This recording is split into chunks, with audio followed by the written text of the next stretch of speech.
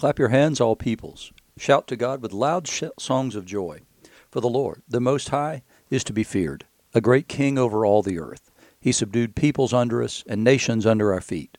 He chose our heritage for us, the pride of Jacob, whom he loves. Those are the first four verses of Psalm 48, which along with Psalm 47, which along with Psalm 48 are the Psalms appointed for today, Tuesday, October the 25th, 2022. You're listening to Faith Seeking Understanding, and I'm your host, John Green. Thanks for being along today. We are continuing our look at the book of Ecclesiasticus. I'm not going to go into that again about its provenance. It's a book of Proverbs, however.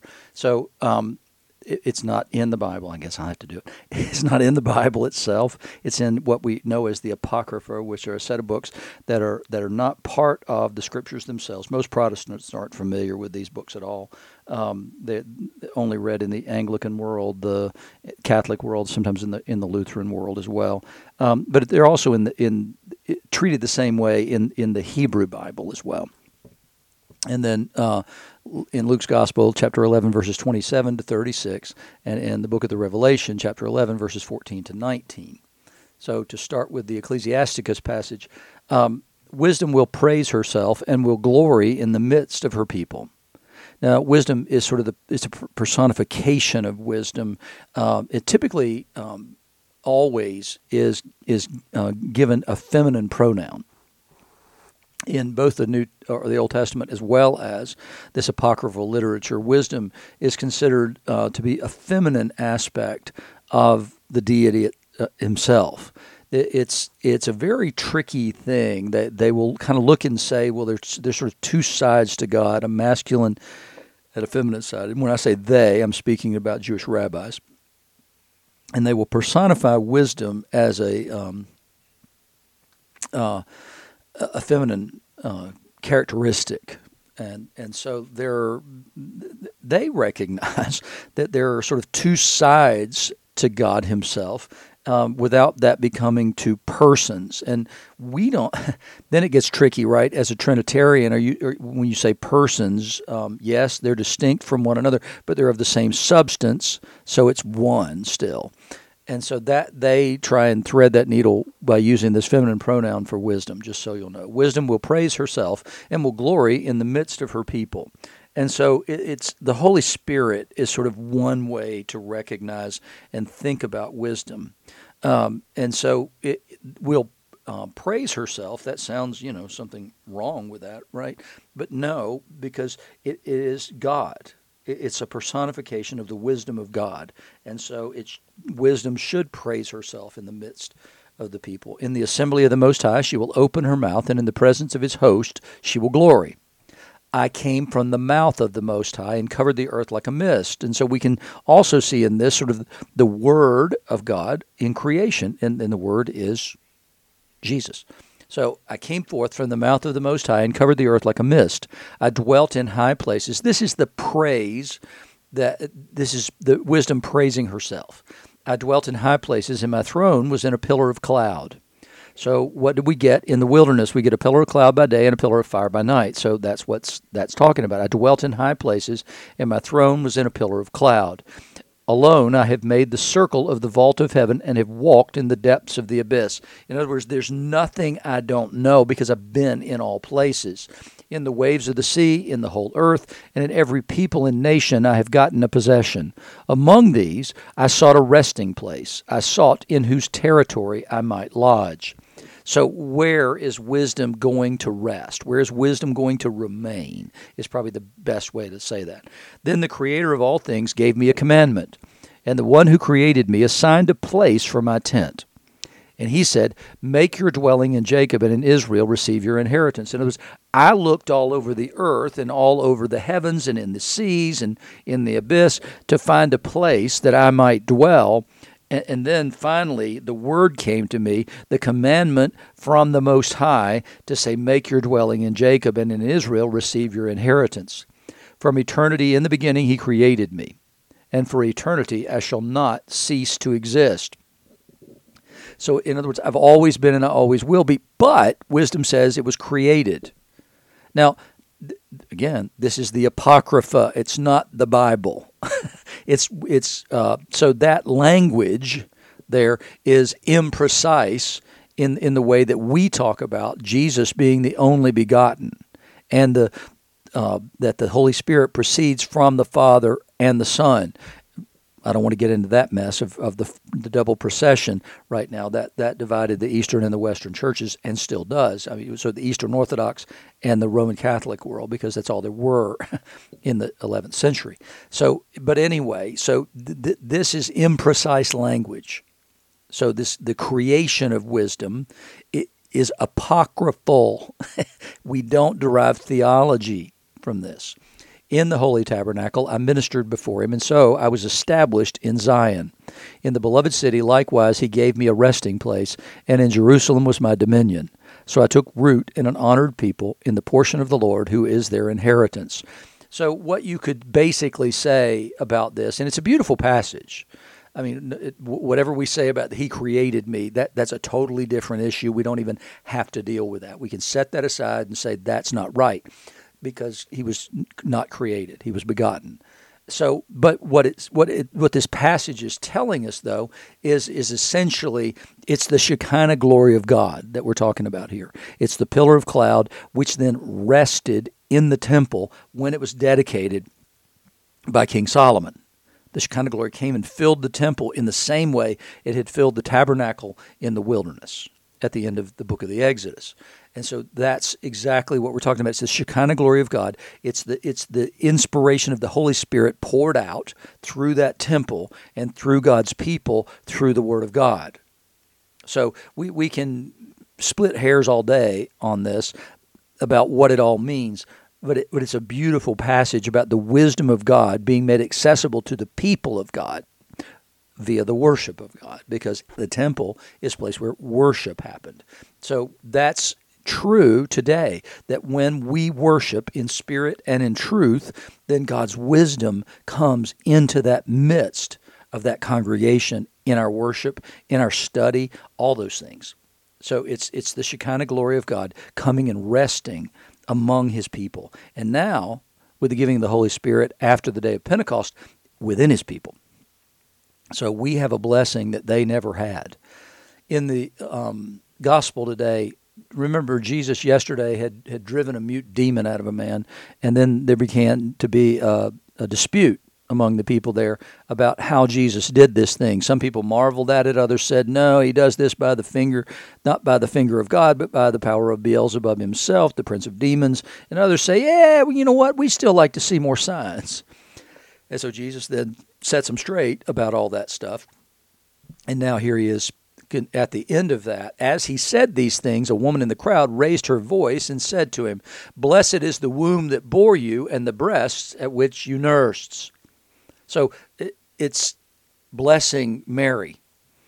And it's true that you know, this sort of, she's either a feminist or a Roman Catholic, right? So that's a joke. That's a joke. But blessed is the womb that bore you and the breasts at which you nursed. And so it's a wonderful thing that you have come into the world. And I'm thankful for your mother for bringing you into the world. And Jesus says, but blessed rather are those who hear the word of God and keep it. So the blessing is those who hear the word of God and keep it, which Mary did. I mean, Mary treasured the words of God. She submitted herself to the word of God and to his will and did it. So Jesus is saying, he's not disagreeing, and he's not saying anything bad about his mother. He's saying, no, the blessed ones are the ones who hear the word of God and keep it. It's not just hearing it. It's not just memorizing it. It's not just believing it. It's doing it. When the crowds were increasing, he began to say that this generation is an evil generation. He started to sound like John. You remember John, when people would come out to him, he would call them brood of vipers and who warned you to flee from the wrath that was to come and all that. So he says, this generation is an evil generation. It seeks for a sign. And remember, that happened right before those three camps after Jesus cast out the demon, the believing camp, those that believed that he did it by the power of a demon himself, and then those who said, well, we just like to see a sign from heaven. Well, you're never going to get a sign that you believe. Obviously, you've been given a million. He said, this generation is an evil generation. Why? It seeks for a sign, but no sign will be given to it except the sign of Jonah, which is interesting, to say the least, because Jesus has given them plenty of signs along the way. They're not lacking for signs. Jesus says, no, the only sign you're going to get is the sign of Jonah. And that seems to be this 3 days in the belly of the fish, 3 days in the tomb, and then comes out and then speaks the word. So is that the sign? It is resurrection. And we could go on and on with that. There's some other things that I could bring in here, but I'm going to leave those aside for today because it's still about resurrection no matter how I bring it in. So it seeks for a sign, but none will be given except for the sign of Jonah. For as Jonah became a sign to the people of Nineveh, so will the Son of Man be to this generation. So what was the sign that Jonah was to the people of Nineveh? That's the important question in this particular regard, right? Because Jesus goes on to say it's this kind of sign. And so what is this kind of sign? And that kind of sign is essentially that he was a prophet against them. A prophet against the people of Nineveh. This prophet from outside who comes in with the word of God that says that 3 days Nineveh will be overthrown. So the Son of Man will be a sign to this generation in the sense of that you need to pay attention to him. That he's not speaking for you, he's speaking against you. The Queen of the South will rise up at the judgment with the men of this generation and condemn them. The Queen of the South being the one who came during the reign of Solomon to see his wisdom and brought great gifts with her. So the Queen of the South will rise up at the judgment with the men of this generation and condemn them, for she came from the ends of the earth to hear the wisdom of Solomon, and behold, something greater than Solomon is here. So she believed what she had heard, and she came to see if what she had heard was true. And when she did, she gave gifts and marveled at wisdom, which we just read about in the previous reading from Ecclesiasticus. And then he goes on to say, the men of Nineveh will rise up at the judgment with this generation and condemn it, for they repented at the preaching of Jonah, and behold, something greater than Jonah is here. So in the first case, the Queen of the South recognized the truth, recognized God in the wisdom of Solomon, that this was an unworldly, unearthly wisdom that he had, something that wasn't given to other men. And so she saw this and left gifts behind for him. He gave gifts to her in return. And then he says, in addition, she recognized it. The men of Nineveh repented when they heard the word. You all aren't doing that. And he said this same thing, woe to you, Chorazin and Bethsaida, for if the things that had been done in you had been done in Tyre and Sidon, they would have repented long ago. And it'll be better for them in the judgment than it will be for you, because you said no. You rejected the revelation that was given to you. And here he's saying the same thing. There's a revelation given to the Queen of the South. She came, checked it out, saw it, verified it, said, yep, that's where that comes from. It comes from God.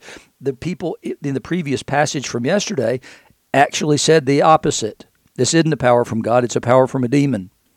So they made right judgments. And here in the men of Nineveh, hear a call to repentance, and they do. And he said, this generation's not doing that. You're getting signs, you're hearing truth, but you're not receiving it. And you're not receiving it and reacting appropriately to it. And that's the reason he says, blessed are those who hear the word of God and do it. So that blessing then changes to woe and curses on these people. No one, after lighting a lamp, puts it in a cellar or under a basket, but on a stand, light being a candle, so that those who enter may see the light. Your eye is the lamp of your body, and so it receives the light, and it also gives light to the rest of the body. When your eye is healthy, your whole body is full of light, but when it's bad, your body is full of darkness. In other words, you're not seeing things appropriately, and so the light isn't coming into you. There's a problem.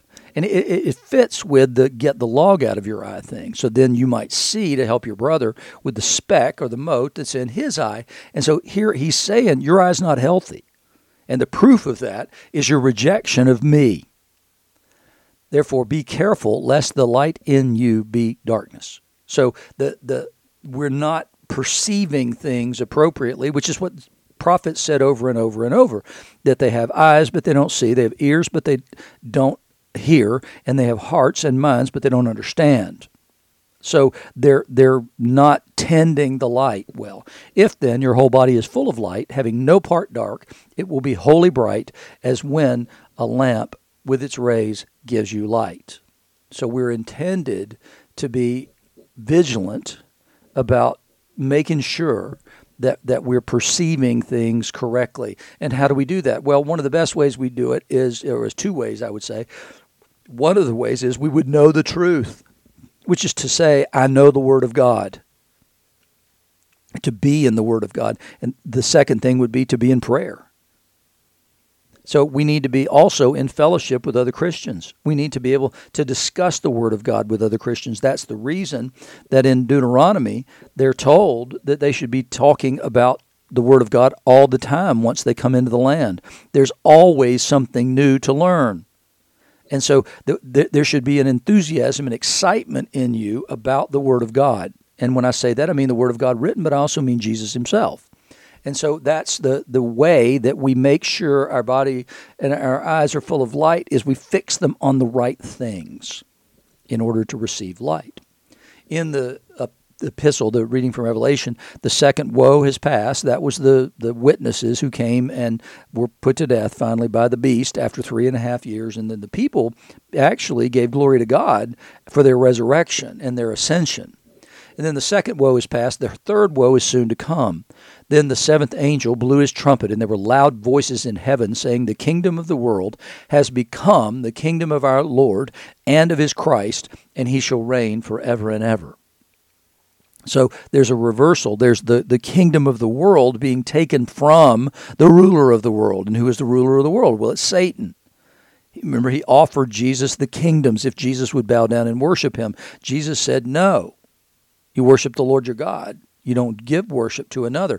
And so he rejected that.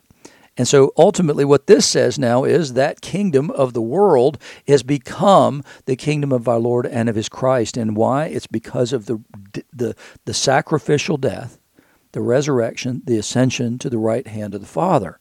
And the 24 elders who sat on their thrones before God fell on their faces and worshiped God, saying, we give thanks to you, Lord God Almighty, who is and who was, for you have taken your great power and begun to reign.